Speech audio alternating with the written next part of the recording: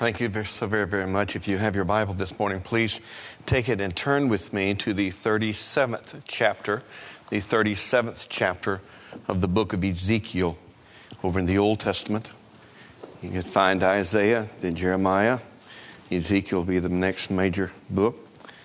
It's a blessing to be back with you. I think it's either been 5 or 6 years. And it's really, it doesn't seem like it's been that long. It seems like it was only yesterday. But God has a way of working things out for His honor and glory. We were in evangelism 5.5 years. 4 years. 4 years. Next Sunday, the Lord issued us a call through the people of the Sopchoppy Baptist Church, and we became their pastor. And it's quite a change in our life. From being on the road almost every week to actually pastoring a church again. Never expected that to happen, but God is faithful, and He has a plan for our life if we will but yield to it. Now you have your Bible there in front of you, if you will, please, beginning in verse number 1. The Bible says, "The hand of the Lord was upon me." It's a very important statement. Ezekiel, a man of God, has been asked to do many things by God. He's asked to shave and burn his beard. He's been asked literally to preach to people that will not hear. He's preaching to a nation that has forgotten God, that has totally alienated God from their presence. They've gone off a-whoring after strange and vile, wicked gods. They've turned from the presence of God, and God called Ezekiel, and God asked Ezekiel to do certain things, and through obedience, the power of God came upon Ezekiel's life. We have a pulpit today that is filled with preachers who want the power of God, who are not willing to be obedient. We've got to get back to "Thus saith the Lord God." And so the Bible says in verse number 1, "The Lord was upon me. And He carried me out in the Spirit of the Lord and set me down in the midst of a valley which was full of bones. He caused me to pass by them round about, and behold, there were very many in the open valley, and they were very dry." Sounds like the average Baptist church. "He said unto me, Son of man, can these bones live?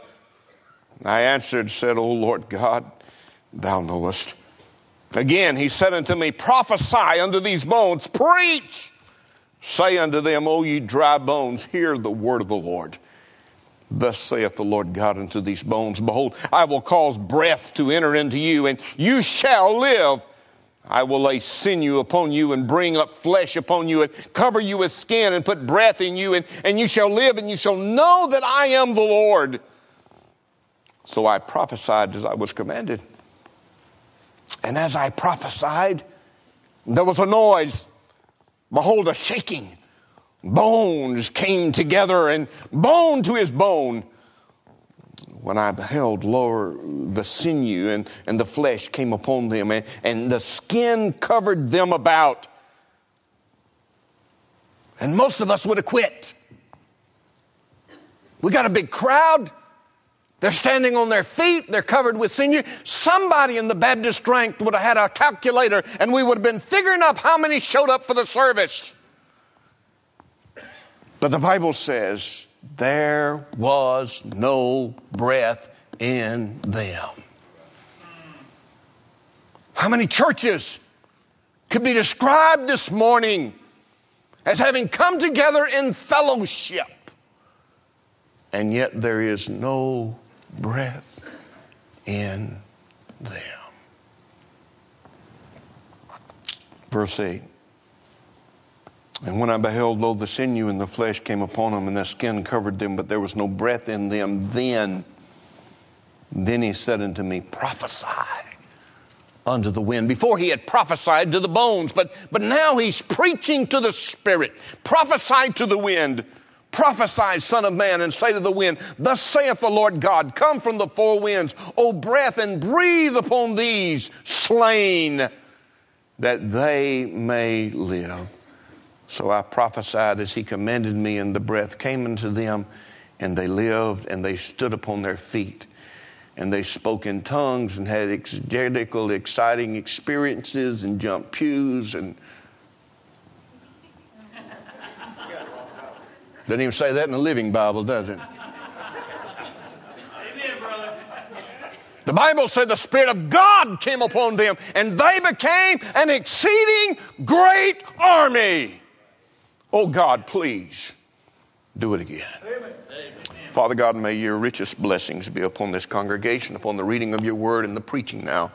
May you be honored. May you receive all the glory. In Jesus' name we pray. Amen.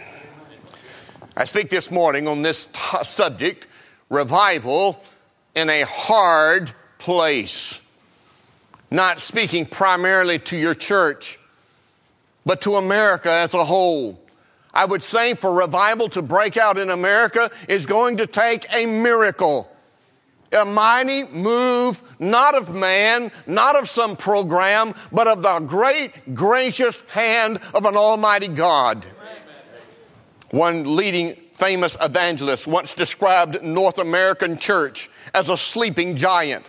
The description that he said was like this, that while she may look impressive and pompous, there is little genuine spiritual life present.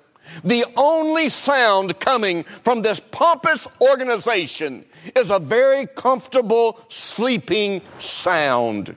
It needs a lot of prodding to get a giant moving and to make any significant difference in the world in which we live. May I say to you this morning that revival, although it may be for the church, its lasting results will not be in the church. What are you saying, preacher? I'm saying that if we ever get the Spirit of God moving within this building, it'll spill over into the highways and hedges, and lives will be changed, and people will be saved, and marriages will be put back together, and morality will be brought back to the forefront, and lives for the glory of God will be lived for His honor. Oh God, please do it again. There is within this passage of Scripture, as you well know this because you're Bible students, there is the doctrinal message that is presented here concerning the house of Israel. There is the prophetical message that is delivered here, the dispensational message concerning the great millennial kingdom. But I believe also there is within this passage of Scripture a very practical message to the church. If you'll notice, the Bible says the first thing that we're greeted with here is that the people have a problem. As you notice, the man of God is carried to the church under the Spirit of the God, verse number 1, and the Bible says that they were in a valley. May I just simply say to you, in all love and compassion, that that's where the majority of Christians live, is down in the valley. We're always under the circumstances. We're always struggling, trying to figure out what we're going to do. And so the Word of God says that when the preacher came to the valley, that he noticed the valley was filled with dry bones. The Bible says there were very many there. And the Bible also goes so far to say, with emphasis I might say in verse number 2, that the valley filled with bones was filled with very dry bones. It had been a very long time since there had been any life. There had been a very long time since anything had flown through the inner part of that bone, that marrow, where the life really flows out and the blood pulsates through. It had been a long time since there had been any life. Dear friend, may I say to you, as of Friday, I was 58 years old. And in my 58 years, 35 years I've been in the ministry, I have yet to see a revival of this proportion. A revival that would sweep through the church and unite the family of God. Somebody say amen. We've got churches. I was surprised this morning, and I do this every time I come to North Carolina. Your roads are not flat. Now, you love that, but somebody that lives in Florida, we get lost in the hills.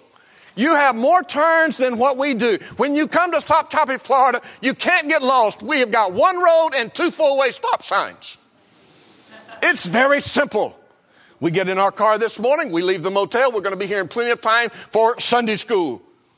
Somehow we're in Smithville. Thank God that I remembered that the pastor turned on a certain road last night. We turned on that. By the grace of God, we got here in time for Sunday school. But in the process of driving through the country, you are inundated with housing projects, filled with people and churches on almost every corner. How long is it going to be before the church of the Lord Jesus Christ, the true church, understands that we can only win the world in which we live when we are united for His honor and for His glory? And you say, well, you talk like a universalist. You talk like somebody that's pushing unification of the church. Dear friend, I believe that the true church of the Lord Jesus Christ, the ones who are truly saved by grace through faith in Him, will be united, because all the ground at the cross is flat ground. What it says, preacher. Amen. Somehow, who knows, this large congregation ended up in a valley. And the problem with a congregation, whether it's your congregation, my congregation, or the congregation of any church in the United States, the problem with any congregation when they get in the valley is that if they stay in the valley long enough, they will die. And it does not matter how many functions you've got. It does not matter how many missions you're supporting. It does not matter how many programs you've got. If folks aren't getting saved in the church will die. The problem of our church is that we are depending on something other than God to give us revival. So the Bible says that the preacher, as he came together, had to face this large congregation. And under a mandate from God, he had to preach. Now, you need to understand something about his congregation. Number one, they were large. Nobody likes to stand in front of a large crowd and speak, especially when their message is maybe not one that'll be pleasing to the ear. The second thing you need to know about his congregation is that they were all unified. They were all dead. They were all dry. And they really didn't have any idea about doing anything. And so God speaks to the preacher, and he said, I want you to go in there, and I want you to preach. And when you preach, you understand that you're going to stir some things up. I've got here the words of the Wichita pastor who addressed the Kansas House of Representatives. He was booed. The representatives got up and walked out on him as he was praying because of the words that he said came from God. As he prayed, he said, we confess that we have ridiculed the absolute truth of your word and called it moral pluralism. We have worshiped other gods and called it multiculturalism. We have endorsed perversion and called it alternate lifestyles. We've exploited the poor and called it the lottery. We've neglected the needy and called it self-preservation. We have rewarded laziness and called it welfare. We have killed the unborn and called it a choice. We have shot the abortionist and called it justified. We have neglected the discipline of our own children and called it building self-esteem. We have abused power and called it political savvy. We have coveted our neighbor's possessions and called it ambition. We have polluted the air with profanity and pornography and called it freedom of expression. We have ridiculed the time-honored values of our forefathers and called it enlightenment. And they got mad. And made CNN, made Fox News, made all the headlines. Why? Because one person had the audacity, under the inspiration of the power of God, to stir some things up. Amen, brother. That's revival. That's the start of revival. It's not the end. If you'll notice in this passage of Scripture, the Word of God says that these people needed to be stirred up. For the Bible says in verse number 5, God says, I'm going to cause some things to happen. And as the man of God stood in the pulpit and preached the Word of God to a seemingly unhearing crowd, a crowd that seemingly was dead to the visual, to the eye, man, as you looked at this valley, you would say there is no hope for them. They are past reviving. They are dead. They are very dry. But the Bible says, as the man of God stood and proclaimed the Word of God, that in the midst of the people, there became this little movement, if you will, down in verse number 7. He said, I prophesied as I was commanded, and as I prophesied, there was a noise. How long since there's been a noise in the house of God that wasn't pumped up? They had nothing to pump up with. They were dead. And so as God moved through his vessel, the words began to cause a stirring. And the Bible says the army stood up. And they had sinew. That means they had strength. Flesh came upon them. They had a covering. We could have counted their noses. They could have given offering.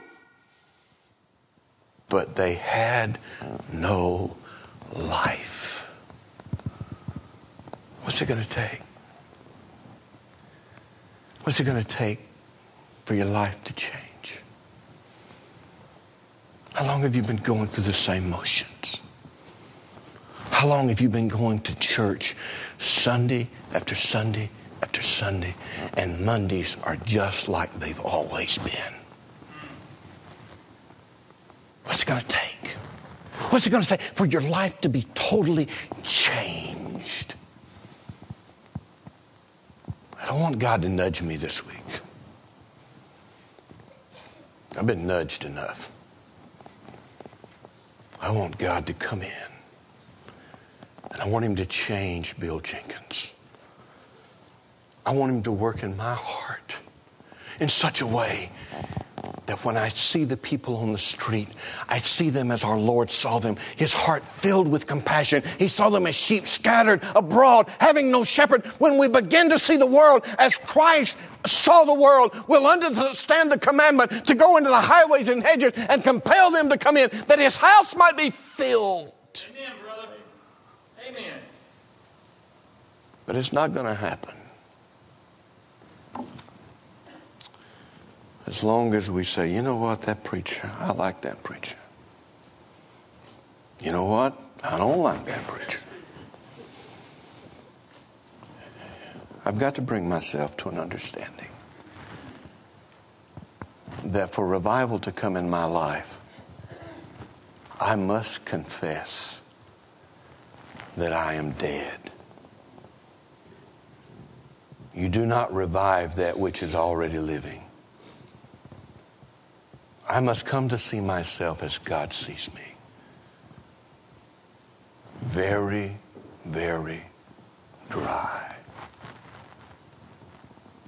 And then I've got to pray that God, by his grace, would speak to the wind, that it would blow into my life and bring life.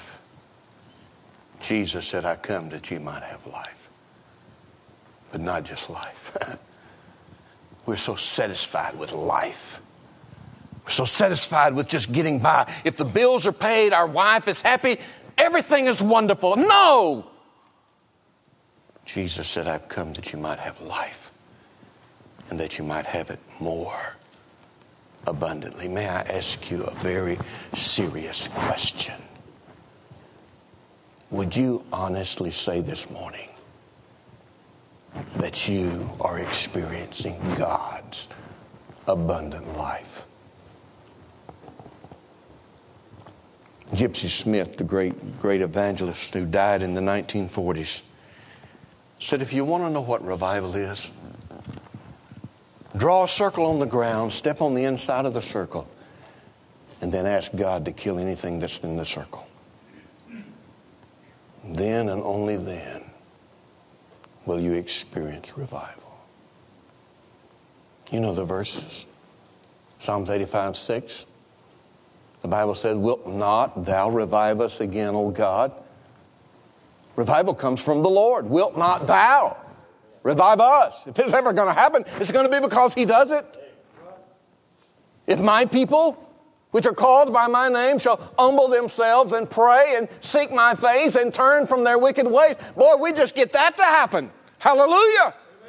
But that's not the end of the verse. And seek my face and turn from their wicked ways and humble themselves and pray. Then God says, I'll hear from heaven. I'll forgive their sin. And I will heal their land. I don't know what you've been praying for. I know what I've been praying for. I'm praying that God's going to do a work in Bemis Road Baptist Church. Excuse me. Forgive me for that. I'm going to pray that God is going to do a work in this great church in such a way that not only is it going to touch your church family here at Benson Grove, but that the revival is going to spill out into Benson, amen, into Clayton, yes, surrounding areas. And that the fire that is lit here this week will spread to other churches and across denominational barriers that we have erected. And that because we're meeting here this week, America ultimately will be changed. The great revivals of the early 1800s began with two men meeting in a room in New York City. If God can do that with two men in a day when they did not have computers and television, what can God do here? When I left my church, I told my second in command and my chairman of the deacons, I'm planning on finishing the meeting on Wednesday. But if God gets in it, I'll see you when God sends me home. I could care less about preaching another meeting. Just to be perfectly honest with you, I love this part of the world. But if I was at home, there's a lot of things I could be doing. I might even break down and go fishing tomorrow. But I came to this meeting because I felt like that God laid it upon your pastor for me to come. And I have been praying, God, I don't want to preach just another meeting. I want to be Ezekiel. And God, I want you to stir those people. I want you to stand them up on their feet. And God, I want you to breathe life into them like they have never known before. So that I might see it before my life is over. God has given us this chance. Will you live? The greatest question is found in verse number 3. The Bible says that the prophet of God stood there and looked across the congregation. The Spirit of God asked the question, can these bones live? And the man of God said, God, you're the only one that knows that. We're going to have a revival this week. Going to see souls saved. Going to see lives changed. Only God knows that. But I want to say to you, He can still do it. In Genesis chapter number 18 and there in verse number 14, Sarah has mocked God. God said Sarah's going to have a little baby. She's in her 90s. She laughed. You would. Be honest. So God confronts the man of the house. He goes to Abraham and said, why did your wife laugh? And he asked this question. He said, is anything too hard for God? Is it? Is anything too hard for God? Let's stand to our feet. Father God, may you break our heart to the place, God, that there's nothing left within us. God, as water pouring out of a pitcher, may our spirits be pouring out of us this morning as we come to an understanding that our nation, rotting in sin, reeling in iniquity, needs revival. And yet if revival is ever to come, it will have to begin in the house of God.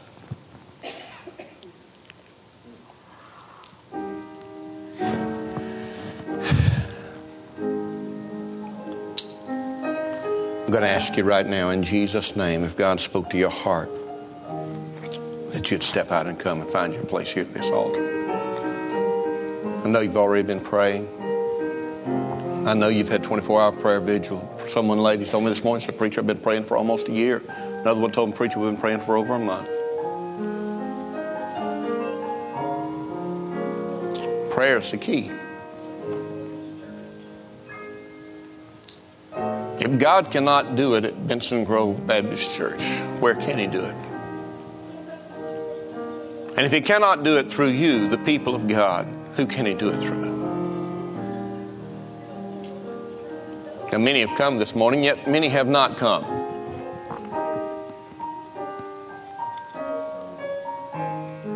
Is there no need? Is the revival so far from us that we no longer approach the altar of God? Preacher, I don't feel comfortable going down there and praying. Dear friend, I want you to know revival is never comfortable. The bones were laying there and nobody was disturbing them. The man of God showed up. The Bible says there was some noise. There was some shaking. My prayer this morning is that God's going to shake you. That He's going to move you out of your comfort zone. And that this church will experience a revival that it's never experienced before. Oh, I know you've had some great meetings in the past. Unfortunately, for most churches, that's where we live, in the past.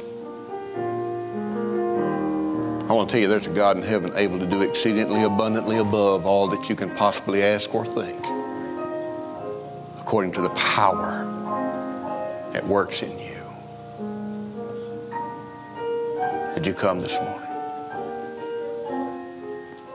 Now understand that if you're here and you do not know Christ as Lord and Savior of your life, I understand you not coming. You can't get revived because you've never been made alive. And your struggles are utter futility. And your life meaningless. But if the Holy Spirit of God passes your way, and according to John 6:44, this morning He speaks to your heart and draws you to His wonderful grace. I invite you to walk down an aisle and say, preacher, I want to be saved.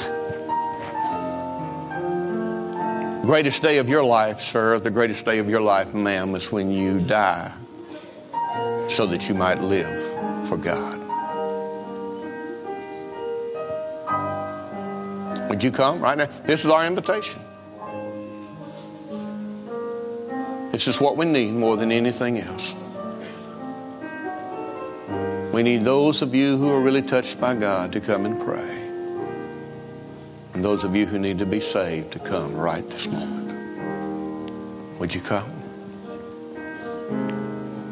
I'm going to continue. Folks are still coming. Thank God for that.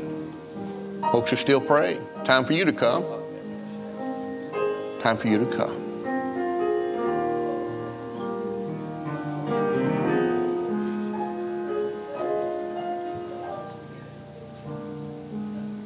Thank God for folks. Brother Billy.